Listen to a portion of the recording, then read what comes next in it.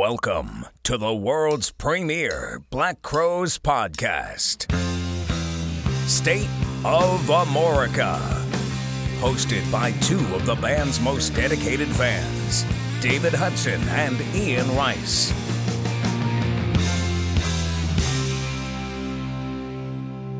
And now, let's get the show on the road.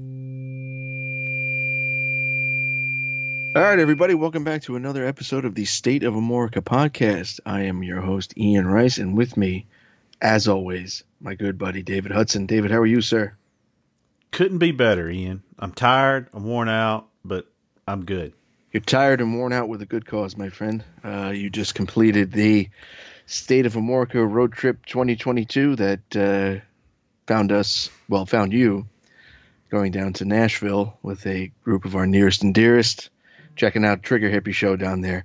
I, of course, was supposed to be there, but a little something came up, got in the way, so you had to represent us in full. Yep, Ian, I had to be the face of the podcast, as they say. As if you're not. Man, first of all, to everybody that came from all over the country, what a good time. Let's see if Mo Young, I'm going to have to go west east. Mo Young, obviously I came there. Brett Hogan, Sean Hillman, Jason Donchis, Jason Johannes and his wife, who is awesome. Seth and Steve from the Amoricans. Superfan Kate was there. Our contest winner, Daryl Maupin, was there. Man, I hope I'm not leaving something. Anyway, it was a very good turnout. We had a lot of fun. Gleason and I ate some world-class food. Let's get to the Trigger Hippie.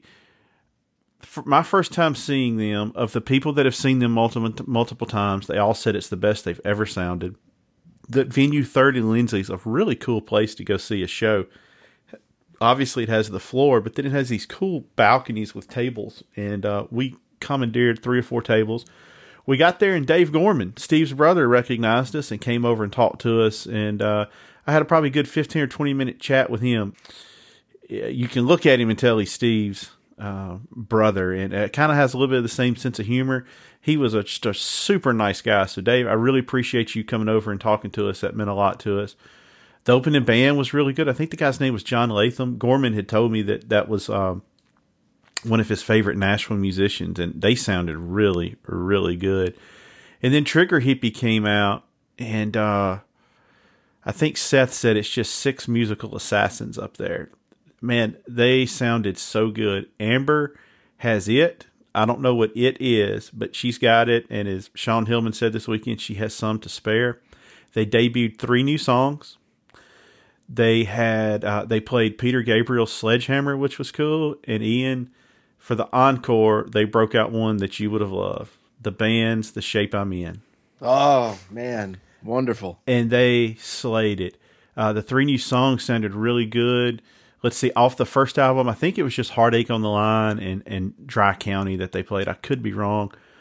But, man, Don't Bring Me Down, Born to Be Blue, The Door, all of that was so good. The thing that's remarkable, you have 3 people that can sing. And Ed Jurdy is a great guitar player and singer. And then do not think because he's not in the Black Crowes, Steve Gorman does not beat the drums like they insulted his mother. Man, he hit hard. And about half the show, I sat with Gleason up in the balcony, and we were just watching him. And he's got a heavy foot. And he really had a good night on the drums. And so he had messaged me before the show. He said, hey, hang around afterwards. I'll come out and say hello to everybody. So I was able to, tell everybody, it's like, stick around. Everybody stay in front of the stage. He's going to come out and chat with us. So we waited 15 or 20 minutes. Pretty much the only people left in the venue except for the bartenders. And he came strolling out and held court with all of us for probably 15, 20 minutes. And Monica got really emotional meeting him. It's her first time seeing him play the drums, and she's been just a huge fan since 1990. For me, it was probably the most special moment of the trip because it was real and it was genuine. And Steve was so cool with it. He hugged her and took a picture and talked to her, and we all kind of stepped back and let her have her moment with him. I will say this: that guy is a class act all the way through. All the way through. I'll always defend Steve Gorman if somebody says something bad about him. He was just so appreciative that we had that many people come from all over the country. I think he goes strong effort, and he was genuinely appreciative of it, which is refreshing. And he sat around and talked with us, and held court, and just a good guy. He texted me or DM'd me the next morning, and and we had a quick little chat on there. But man, that band sounds so good. They, I like both the records. I like the second one the most because I think it sounds like a real band. But to see them, the records don't even do them justice to the live presentation. Amber Woodhouse is one of the best front people of a band I have ever seen. She does not get out of the vibe the whole time. Her voice is so powerful. So powerful. And you could tell at times she was holding back on it too. That's what was amazing. There were a couple of times I was like, man, she's got some room there to, go a little bit higher up, but she didn't. I just really, really was impressed. I know they have a booking in Memphis for Memphis in May. I may try to get up there and catch that same night the Foo Fighters are playing. So that might be kind of cool. But anyway, I think I hope Trigger Hippie has some new music coming out and they do more dates. But man, it was a good time. You were missed, Ian. I tried to FaceTime you from everybody wanted to talk to you, but you didn't answer the phone, so you missed out on that. But I did a couple of quick Instagram lives so people could see some of it. But just a cool moment, and I just cannot thank everybody enough for coming. It was so good to see everybody. Yeah, I mean, it was a real bummer that I couldn't be there, man. But I do want to say, David and I obviously put this whole idea together, and with the idea being of getting, a lot of people together, as many people together as we could from this community we developed, and even just watching it from the outside, I really have to say, it really touched me and it really touches my heart that so many people participated and came together and had such a great time, and it was all under the umbrella of this thing we do. I can't thank everybody that participated enough. It means so much to me. I know it means the world to you too, David. And I thank Steve Gorman and the rest of Trigger Hippie for being so cool to everybody. I just wish I had been there, but I was there in spirit. I missed all you guys, but yeah, it's just a fantastic thing, and I look forward to doing more. And I will definitely be in October, come hell or high water. I can't give you the details specifically yet, but mark your calendars, October 14th and 15th. That's a Friday and Saturday night in the Atlanta area. There will be a State of Amorica road trip number 2 for 2022. I think most of the people that were there are going to be there. Yeah, so if you're, like I said, once we have everything figured out how we're going to do this and what we're going to do, we're going to make it public probably in the next couple of weeks. We will have a good time with it. It's going to be fun. And I've already talked to some of the people in the Atlanta area, and they're going to be there. So mark your calendars on a Friday and Saturday night in the Atlanta area. So, David, we've been doing quite well with the Patreon. That's worth mentioning, I think. Yeah, we keep picking up new people. And thank you, everybody that's joined. If you'd like to join, www.patreon.com/State of Amorica. And we're going to have Lila Sloatman on a Zoom hang this weekend if you would like to join and be a part of that. Yes, that is this Saturday, March 19th at 8:45 p.m. Eastern Standard Time. And the floor will definitely be open to your questions, so it is a full participation on that Zoom hang as well. So let's talk about that Lila episode for a second. That was one of our best received download and review-wise that we've ever done. It was really, really cool. I think we had some emotional moments, but for the most part, it was really funny moments or cool moments to hear different stories about songs, about the band, about her life. She's had an interesting life. I've gotten to know her a little bit more since the podcast through text and talking to her, and she just seems like a very sweet, genuine soul. Yeah, it was a fantastic interview. And, there was some questions beforehand, as to... our decision to have somebody in that capacity as a guest. And I knew right from the minute that we set it up what it was going to be and what we could do with it and how cool it was going to be. I just had that feeling, and it was nice that it turned out that way. I really think it's cool. Some of the the little tidbits and things you get about songs and Lala's love for the music and the band really shone through. I think we need to thank her for coming on. Absolutely. That was probably a big deal to come on and do that. And like you said, I knew when we got her how we were going to do it, and it wasn't going to be a problem. And, if nothing more, I got a very good Twitter and Instagram follow out of that because she's very entertaining on both. I think the last thing I saw of her doing yesterday morning was she was singing Van Halen's "I'll Wait." So, yeah, she'll post really cool, like these carpool videos of her with her daughter or whatever, and she's singing and dancing and moving around. But yeah, she just seems like a very genuine, sweet human being. A definite highlight in a series of highlights that we've had for us personally. So I can't thank her enough for coming on. And like we mentioned before, she will be a part of the next Patreon Zoom hang. She will be our first official guest on one of those. So like David said, if you want to be a part of that, you just got to join up. And we've got a couple other cool guests lined up. We just have to line up the date on it. And speaking of the Patreon, we do have to throw a shout out to our newest members, our newest patrons, if you will. That is Chris Helminski. Chris in West Virginia, longtime old tape trading buddy of mine from years ago from the New Earth Mud days. So great to have him on board. Matt Larson, Kurt Scrape, Danny Howell, and Patrick Rankin are among the people that joined since we last mentioned it. So welcome aboard, everybody. Glad to have you. You're really in for a treat. And if anybody else is thinking about joining, now is the time because some really cool stuff is on the horizon. Giveaways. Giveaways, guests. We've been doing these Patreon radio off the cuff episodes where we play, we kind of play DJ to some of our favorite tunes. And, we've just been having a good time with the whole thing. And it's a way of expanding the community and keeping this podcast running smoothly. Yeah, we're going to give away some tickets to Black Crowes concerts this summer with that money to non-Patreon people. Maybe to Patreon people and non-Patreon people. Sky's the limit as far as I'm concerned. But this week, we have a very special guest again. I was also very excited about this one. I've been following this gentleman's music since he first started making things on his own, even when he wasn't on his own, when he was playing with his father in the Fuzz Machine. And that is Mr. Elijah Ford joining the program this week. Now, what did you think of this one, David? I thought this was a great interview. I thought it was really cool. It was pretty laid back. We didn't really have much of an agenda on it. He has some new songs coming out. We talked about that.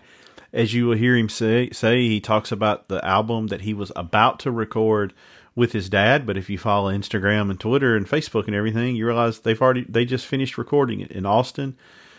We hope to have both of them on possibly when that album comes out. Yes, that was kind of thrown out there, and we hope that that seed bears fruit. But important to note that if you want to check out Elijah's two latest singles, you can head on over to Bandcamp, search for Elijah Ford, and you can get Our Kind and Black Balloons. You can also stream those on Spotify, but we would really appreciate it if you actually went to Bandcamp and threw down the couple of bucks and supported Elijah, because he was a great guest for us, and we hope to have him back again in the future, as David said. Yeah, thanks to him for coming on, and I think that's about it for today, don't you? Yeah, that's we will check in with everybody soon, and we hope you enjoy our interview with Elijah Ford, and we'll see you next time.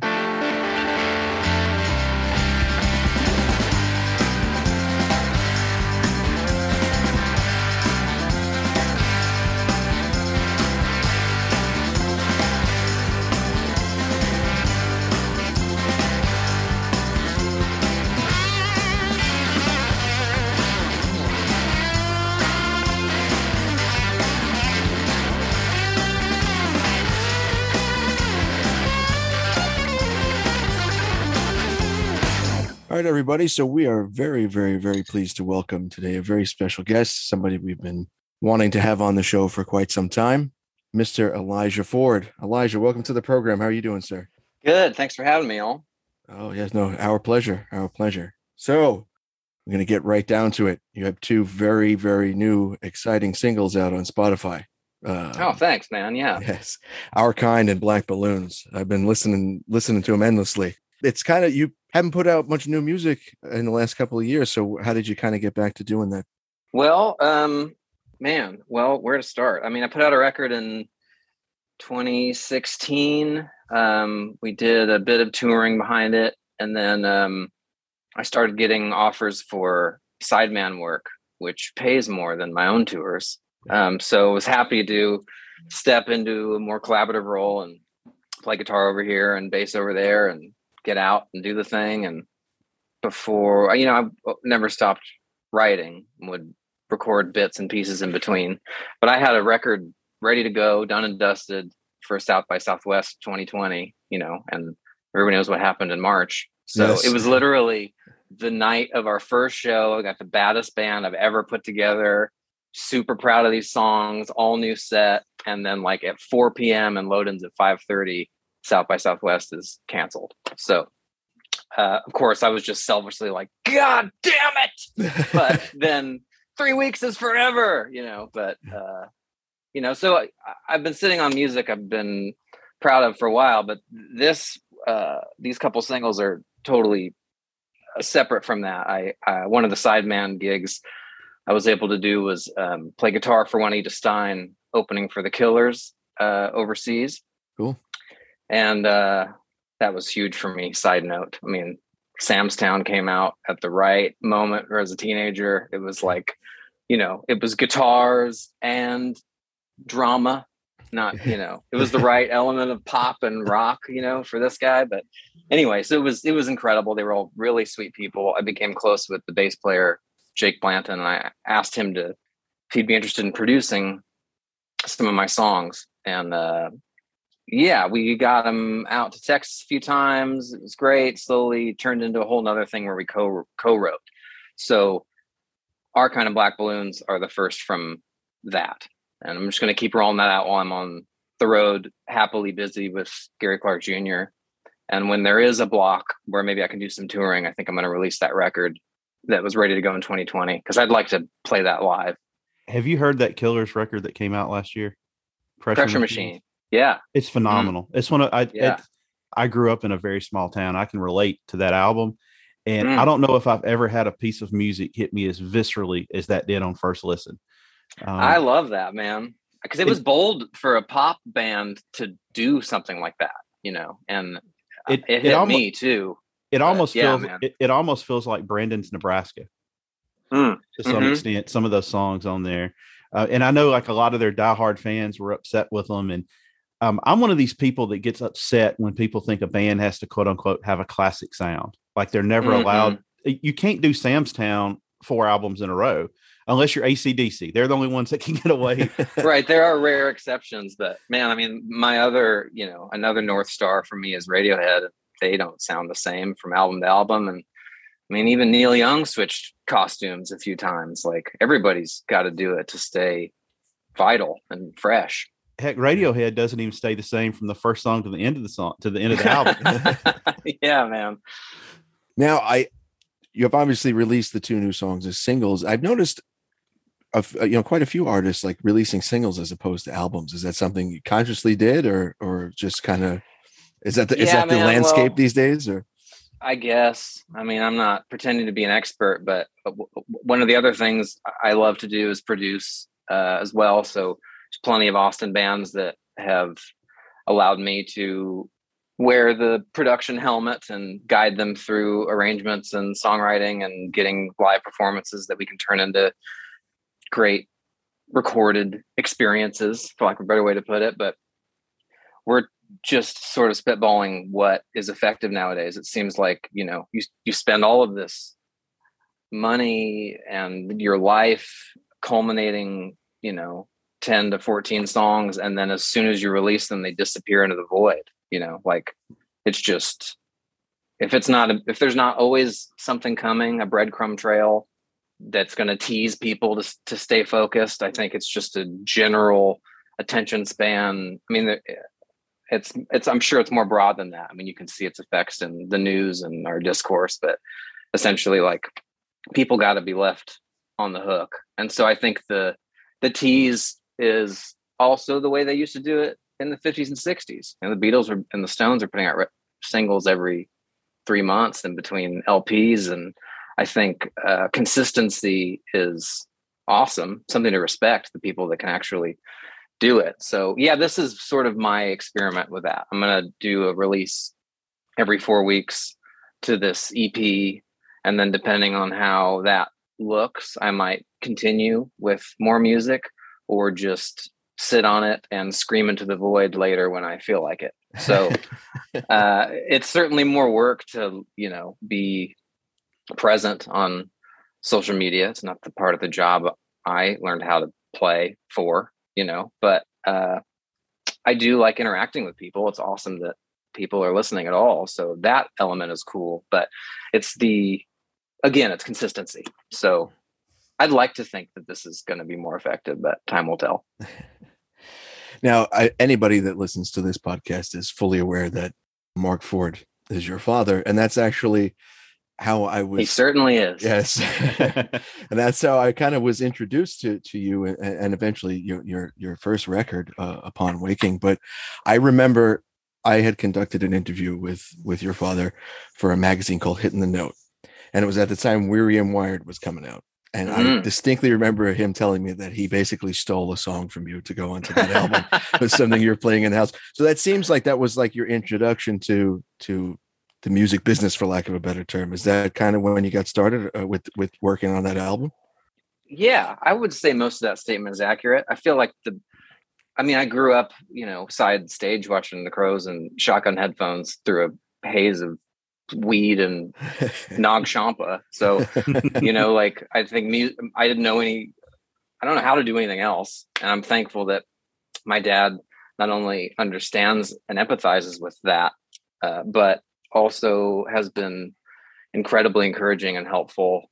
I still, and hopefully always, glean from him just by watching or being in the same room. So there were plenty of times as a teenager where, I was toiling away, learning how to do bar chords, and then would go spend the day with him watching him produce, like the Pawn Shop Kings or, a number of things over the compound. But I think that Weary and Wired moment was when I started to really put together how badass his catalog was. I was 2 when Southern Harmony came out. Like, I didn't know what the fuck was going on, but when puberty hits and suddenly talk about like a visceral power in what music does, like Amorica and In Utero were my guiding stars that got me through high school, Right. So anyway, around then essentially was when I started writing, and A Thousand Ways, which he says he stole, but he wrote a great B section to that because it needed one. And I went to the studio while they were recording that, because it was essentially a Burning Tree reunion, which became Weary and Wired. And I loved Burning Tree too. That whole thing was popping off. Like, what? The Crows were fucking cool, and did Burning Tree too? That's fucking cool. So it was this moment of like, I'm 16 maybe, and I'm in here with, Mark Dutton, Muddy, and Donnie, and Burning Tree, and I'm gonna play bass on this one because Muddy needs to play keyboard. Like, this is fucking cool. And then a week later, he wants to record this riff that I had. So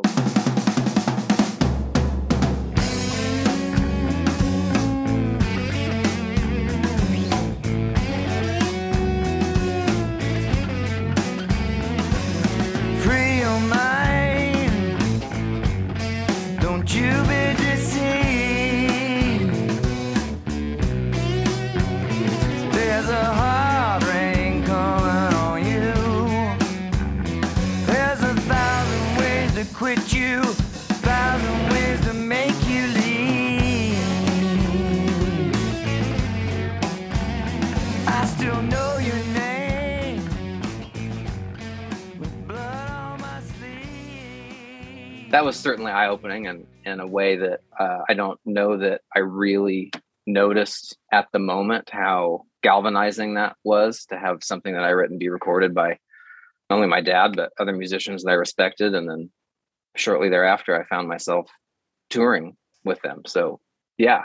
What was it like on his first solo album? There's obviously a song about you, and it's your dad and your mother singing. Is that kind of a weird feeling when you like? Oh my God, it still fucks me up, man. I can't listen to it without sobbing. I mean, it's beautiful. It's one of my favorite songs on the album. And it's very, It's very nice to hear from someone not named Elijah. Yeah. No, it really is. You know, your dad and your mom are really conveying emotion there. And you can't fake that. And it's unlike it to me, it's unlike any other song he's ever put on a record. It still freaks you out when you hear it? Oh yeah. I mean, how can it not? It's honest as can be. And yeah, that's my mom and dad singing about the realization of being parents and what a transformative weight that it is that they now have to carry and what they're going to do with it and how much it grows their capacity for emotion in a single moment. It's ridiculous. I only hope I can write something half that good when Ash and I have kids, you know. Well, you kind of did some work with your mom and dad a bit later down the road. The Holy Ghost album from 2014. You were a big part of that album, isn't that right? Yeah, well, so Phantom Limb came over to great UK band, for those of you who don't know. I think their stuff's on Bandcamp. I think the team might have taken some of the stuff down on Spotify. But anyway, they were recording at the Compound where we did Weary and Wired and Fuzz Machine and all manner of records. And so I went to hang out. They're still friends of ours to this day. They're wonderful people. So my dad produced their baby. And then when my dad had another batch of songs, he called Stu to produce his baby. And so I was like, you're going to go spend 2 weeks in England with Stu? Like, I'm coming. So we went, and I basically stayed in my spot in Rockfield in Wales, legendary studio. Bohemian Rhapsody was written there, like Sheer Heart Attack. I think a lot of it was done there. But anyway, yeah, I stayed in my corner with this acoustic guitar and learned the chords and just sort of held it down. I remember feeling like I'm barely doing anything while all of these incredible musicians are playing their asses off on these songs. And now when I listened back to it, and then when we toured it afterwards, it was like kind of like the way, you know, Rich and I'm not comparing myself to Rich Robinson, but they're obviously growing up, and that is the musical foundational touchstone for me, because I couldn't help but be submerged in it for the first half of my life. But anyway, somebody's got to hold it down and be simple and play the chords for everybody else to dance and improvise and stretch. So I realized after that record that I was that guy, and I took a lot of pride in that because it allowed the room to open and the ceiling to lift. It was the IMAX screen because somebody was playing it straight, you know. But yeah, that's an awesome record, and my mom came to sing for some shows. And yeah, it was a good moment. It's a record that really sticks out for me because it's very different than any of your father's other records. In terms of, you know, it's usually, I mean, it has a record called Fuzz Machine. You know, the guitars are usually loud and gritty. And then this is a largely acoustic record. I thought it was a real departure, but ultimately a successful one. And well, then spoiler alert, my dad's a Neil Young fan. So yeah. There's a lot of that going on. And also it was produced by an Englishman who writes beautifully dark acoustic music when he's not in Massive Attack. So, you know, I do think it was a conscious design choice, you know, from the songwriting perspective, but there's still some ripping on there. It just might be a little more polite than you're used to. Yeah. When we talked to him, when that came up, he said, you know, I like to make a lot of noise, but every now and then I like to be a little more subdued. Mm-hmm. Were you ever, did he ever try to persuade you not to go into the music business? No. No, because he probably knew that would just make me want to do it more. We just hear a lot of times, you know, famous musicians, they tell their children, you know, go do something else. Or yeah, I'm sure it's the same thing with like acting and really kind of any job, because as glamorous as everything looks, there's always a bad side to everything. And I just wondered if he was like, yeah, you might not want to go into this business. It's especially, you know, now it's not like when he came up. When he came up, there's so much money being thrown around. And now record companies aren't making any money. And, you know, you have to make a lot of bands make their money off merch. And yeah, I was telling the band I'm producing right now that we're essentially t-shirt salesmen. So we can just accept that fact and lean into it. Then maybe you guys can make rent next month. You know? But I do think the record companies not making money is a slight misunderstanding of what's going on. There's a lot of payola happening between Spotify, streaming services at large, but especially Spotify, like Warner Brothers and Sony and BMG, et cetera. They all own part of Spotify. So there's this weird incestuous loop where they pay them for the rights to their catalog, and then they make money off their own catalog that they sold to somebody else. And everybody's making money but the artists. So, that was another thing. Like, do I put my music out on Spotify? Like, yes, because I made it and I want people to enjoy it. And my tiny protest will amount to nothing. And so that's not like, you can see it either as like A, rolling over to the giant that's going to win anyway, or B, I made this so that people can enjoy it. And if somebody buys a t-shirt or a cassette or an LP or a concert ticket because of it, then that allows me to live and continue to do what I'm doing. So I can pay the Spotify tax for the moment. It's got to come down to legislation, really. And I could talk about that for a whole nother hour. But anyway, I just wanted to point that out because I think that the record labels have the money to pay artists correctly. And so does Spotify. I mean, it seems like a real catch-22, like you're pointing out, is that you ultimately want your music on that platform because it reaches a wide audience, but at the same time, they're not compensating the artist correctly.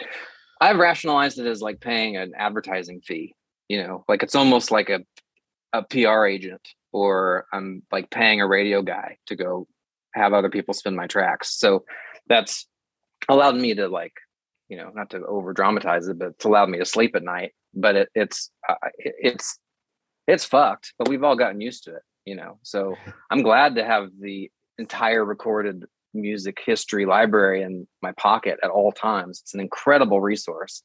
But if we pay $30 a month instead of $9, and then there's some laws that change, then I can't even imagine what sort of world that would be in. There would be even more music and more incredible experiences for music lovers. But to me, one of the frustrating parts of it is, like you said, it's instant gratification. And there's so many albums when I was growing up that had to be growers on me because, you go to the CD store with your allowance. Well, when you're 13 years old, $20 is a lot of money. And you had to, if you bought something you didn't necessarily like right off the start, you'd put your money into it. You had to put your time into it. But now, like you said, and I am as guilty as anybody, new single comes out from a band you like. If it doesn't grab you 30 seconds in, boom, you're done. You don't circle back to it. And there's no really appreciation. Some of my favorite albums of all time are ones that I didn't like initially. I think it's important to remember that as we notice our own attention spans shrink, but we also grew up before this was a technology available to everybody. So I don't even know what's going to happen to, my little sister and my kids' brains someday when there is no relationship with music shy of this on-demand sort of disposable nature of it. I'm guilty of it too. I will flip through playlists if I don't like the way someone's voice sounds in the first 5 seconds, and that sucks. But it is what it is. I don't know. There's too much music out here, so fuck me, I guess. Are you a vinyl guy? Oh yeah. And I would have everything I've ever done pressed on vinyl if it wasn't so expensive. And now there's not a year wait, but we'll see. Is there any truth to the rumor that the vinyl factories basically shut down to print Adele's album available on vinyl? Have you heard that? I have heard that, and it's not a stretch for me to believe that it's true. Both Adele and Taylor Swift had giant records come out at the same time, and I think I heard Adele's got 500,000 vinyl printed at once. So not only that, but she jumps the line. So that took over a lot of plants for a good amount of time. But I'm not totally mad at that. I think that it's good that one of the biggest pop acts is bringing that medium to her fans. And I've already seen a couple startups for new pressing plants. There's a need here. People want it again. And I think that's the only thing that can sort of help fight the brain retraining of on-demand disposable music is the physical ritual of putting it on combined with credits. You can see who played who and where, and that spider web of he played on this too, and holy shit, and this guy, and that's the best. And I think a lot of kids I mean, you can have that with Wikipedia, but there's no sense of deduction there, you know. That's ultimately like the best part of listening to an album is like opening that jacket and checking out who's on the album. That's like part of the whole experience, really. Right. You mentioned earlier, obviously your dad does a lot of producing, and you mentioned producing. Is that something you would like to do a lot more of in the future? Absolutely. I'm been really fortunate the past 5 to 7 years. I've been able to do a lot more of that, and I really am just as happy playing bass for someone or producing or writing my own songs. Like, I just want my hands in the Play-Doh. I don't really care what angle I'm in. I have to do a little bit of everything because that's the way I'm wired. I'm never going to not write songs. I also really love the support role where I don't have to be the front man for an hour and a half, and I can help realize someone else's vision, and or just be a professional fan, which is how I see producing. Yeah, I hope that continues. There's a lot of cool shit I just did last month. And actually, my dad's flying in on Sunday. I spent all week tiling our guest bathroom, so he's got a place to be. But I'm going to co-produce his new one. We're going to record in Austin next week. When you approach being in the producer's chair, like, what is the approach you take? How do you see your role in the record that you're working on? Well, I got to like the songs. I got to find something I like in the songs. There was a time in my early 20s when I first moved to Austin where, like, I was still playing with Bingham. Like, you don't need to pay me. Just let me come in to a studio day with you and let me prove to you that I can help. You know, I'm not trying to make my record through your songs. I really like something about what you guys do, so let me bring it out. Because most young writers, and I'm super guilty of that, see everything I put out except for these singles last week is like overwriting and over arranging, and you know, it's too many flavors at once, and really you just need butter and salt usually, and a good main ingredient, you know. So I think it's a lot about, you know, cut the bullshit, keep it simple, stupid, don't bore us, get to the chorus, like all of these things we've all heard, but actually putting them into practice and trusting that your gut, like the initial feeling that birthed this idea that then you over decorated, is good enough.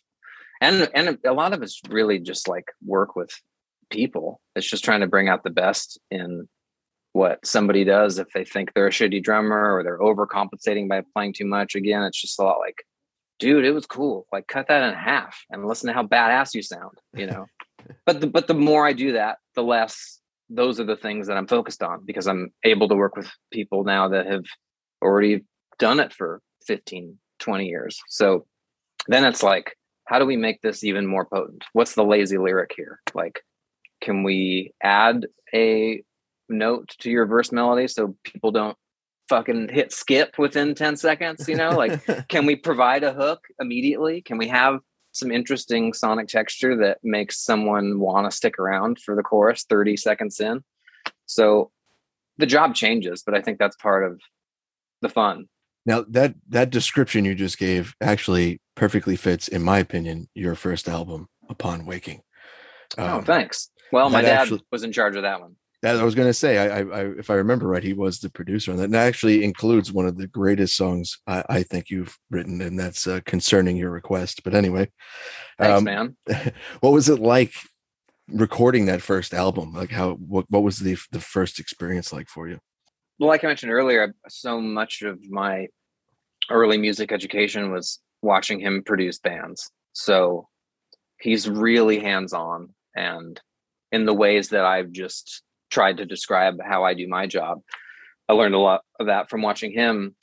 And I know that I needed that because it was entirely new territory. And by that point, I'd already, you know, played and toured with him and with Ryan Bingham and many local bands in Austin, and I felt confident in my abilities. But as far as framing my brain farts correctly in an album, it was a daunting task. So we flew him in, and it was me and Pawpaw Matthew Smith, the drummer for Dead Horses, and Grant Jackson Wilburn, who's been Bingham's sound guy still to this day, and a dear friend of mine.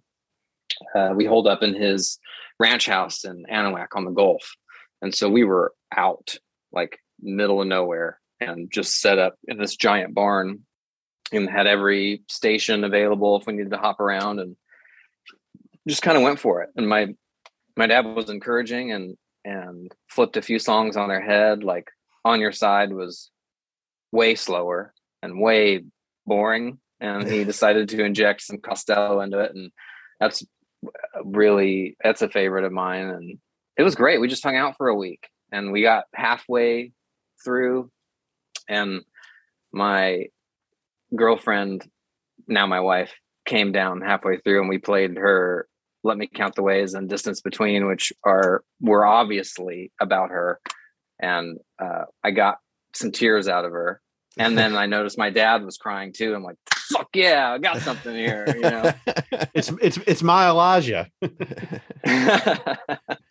Well, yeah, I mean, shit. There's just something hopefully direct you can tap into. A lot of my favorite songwriters, Tom York excluded, there's enough room to insert yourself into the love story or whatever the song is about. But I feel like the more naked and direct we can be, the more potent it is. Everybody can get involved. Like Pressure Machine, for instance, it is about nothing else but exactly what he's talking about. And if you identify with that, that is a gut punch. And if you don't, then hopefully you like the melody, but that's okay. Yeah, there's no ambiguity to it. Yeah, I'm down with that. Oh, Yeah. Unless it's totally abstraction, like Rejoice off of Palm Waking is abstraction, you know, and that's shit that I think is, you know, close your eyes and get stoned and lean back, and hopefully it conjures images that you don't know how to place, and that's part of the fun. Like that is literally 90% of Radiohead's catalog, and I'm totally okay with that. But I think sometimes that's almost a harder trick to do, just at least from growing up with my parents' record collection of Dylan and George Harrison, and you know, it's just, and Neil Young. It's just on the nose, and that's where it's supposed to be, so everybody knows what you're talking about. You mentioned just briefly before about your time with Ryan Bingham. How did you come to tour with Ryan Bingham? That must have been a real unique experience. My dad was producing Mescalito. He was living in LA at the time, and I think the booker or the bartender at the King called him at like midnight and said, "This two-piece from Texas is killing it right now on a Tuesday, and you need to get here immediately." And so he went over and caught a few of their last songs and woke Anthony of the Compound up and said, "Will you give me a couple of days and we can bring these guys in?" And so he would not shut up about that for a few weeks. And I heard the basic tracks and was like, I don't like country music generally. I mean, but also Comes the Time by Neil Young is essentially a country record, and I love that shit. So maybe when it's closer to folk, when it's not adorned, you know, twangy, for lack of a better word. But anyway, Bingham's writing is super direct, and it had more in common in my mind with classic rock than any sort of country music that I'd ever heard. So I went to go see them play at the Mint, and I was 16, and I remember meeting him as they were loading in, and I grabbed some drums and walked in, and Papa told me later that was the moment he knew that he liked me, because I immediately got to work, and I just sat in the corner and watched them be as rock and roll as anything that I'd ever seen, with an acoustic guitar and a drum set. And so, I don't know, fast forward a year, and Mescalito comes out, and Ryan had to fire his bass player like week one of the tour.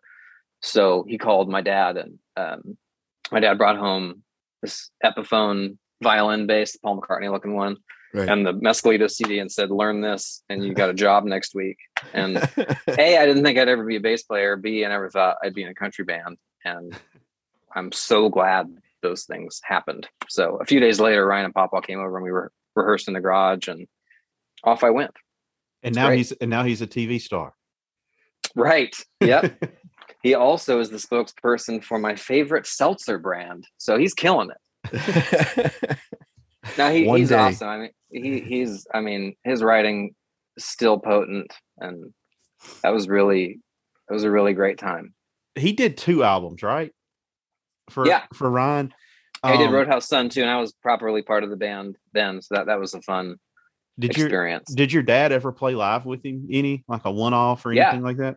He came on the road with us for the leg leading up to getting in the studio for Roadhouse. So he was third guitar player and would help, pre-production, because we didn't have a lot of time because the Lost Highway was keeping us on the road, which was great, but we didn't have a lot of time to like hole up and work on arrangements and stuff. So he came out on the road to make use of sound checks and make sure we had a grip on what was going on before the red light was on. All right, Elijah, when we have people on, we like to do a thing where we give people questions and it's like a rapid fire. The first thing that comes to your mind. Oh God. What's your favorite Black Crowes song? Oh shit, man. That really depends on the day. Probably Tall's version of Ballad in Urgency. Also, I listened to Amorica on the plane here again. It's been a while. I was thinking about my date with y'all tonight, so I thought I'd put it on. And I mean, She Gives Good Sunflower is unbelievable. I mean, yeah, sorry, that's way more than quick fire. Go on. No, that's fine. Since you mentioned it before, what's your favorite Radiohead record? That also depends on the day, but I think most days it's The Bends or In Rainbows. Yes. But okay, Computer can't really be touched as well from the place in rock history that it emerged from. All right, who is your favorite guitar player not named Mark Ford? That's a super fan over here, but Johnny Greenwood. He's definitely unique. There's both a polar opposite, but I think in opposites you see sensibilities that are shared of someone like my dad or David Gilmour or George Harrison. There's an attack to it, a relentlessness that I really enjoy, but it also is really lyrical. And I think he composes where he freaks out in the way that those other guitar players compose melodies over the whole arc of the solo section, your dad's playing and David Gilmour's playing have a lot in common, really. Charlie Starr from Blackberry Smoke was talking to us about your dad, and he said Mark Ford doesn't play a lot of notes, but the ones he plays, he makes them matter. Damn right he does.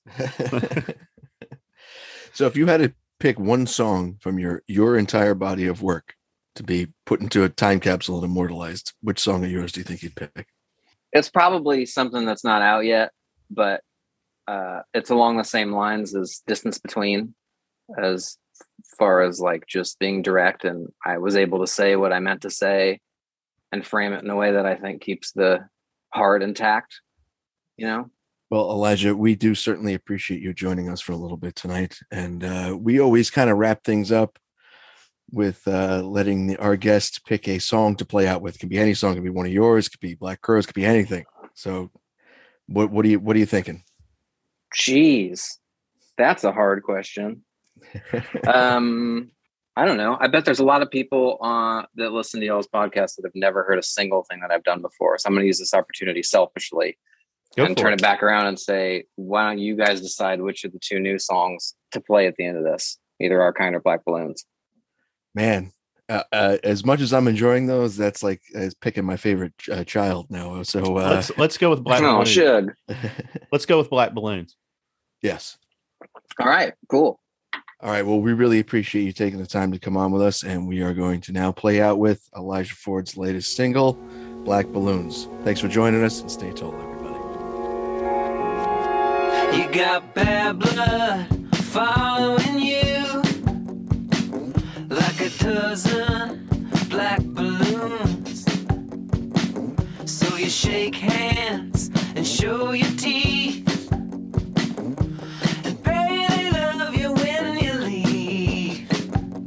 It comes and goes, you're high and low. By now you know how it comes and goes.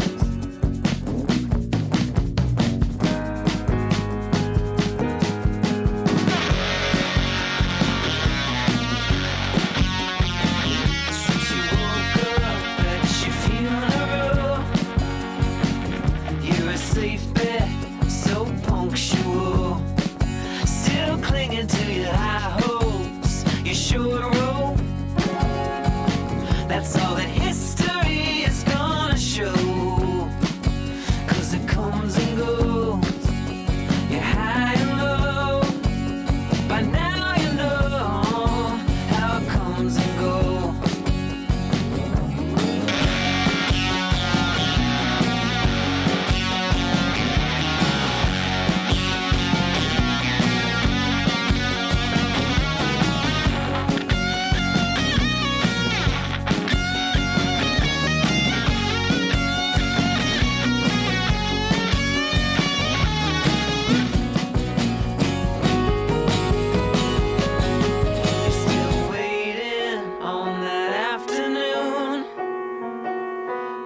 spotlight falls on you. You'll deliver with authority your eulogy.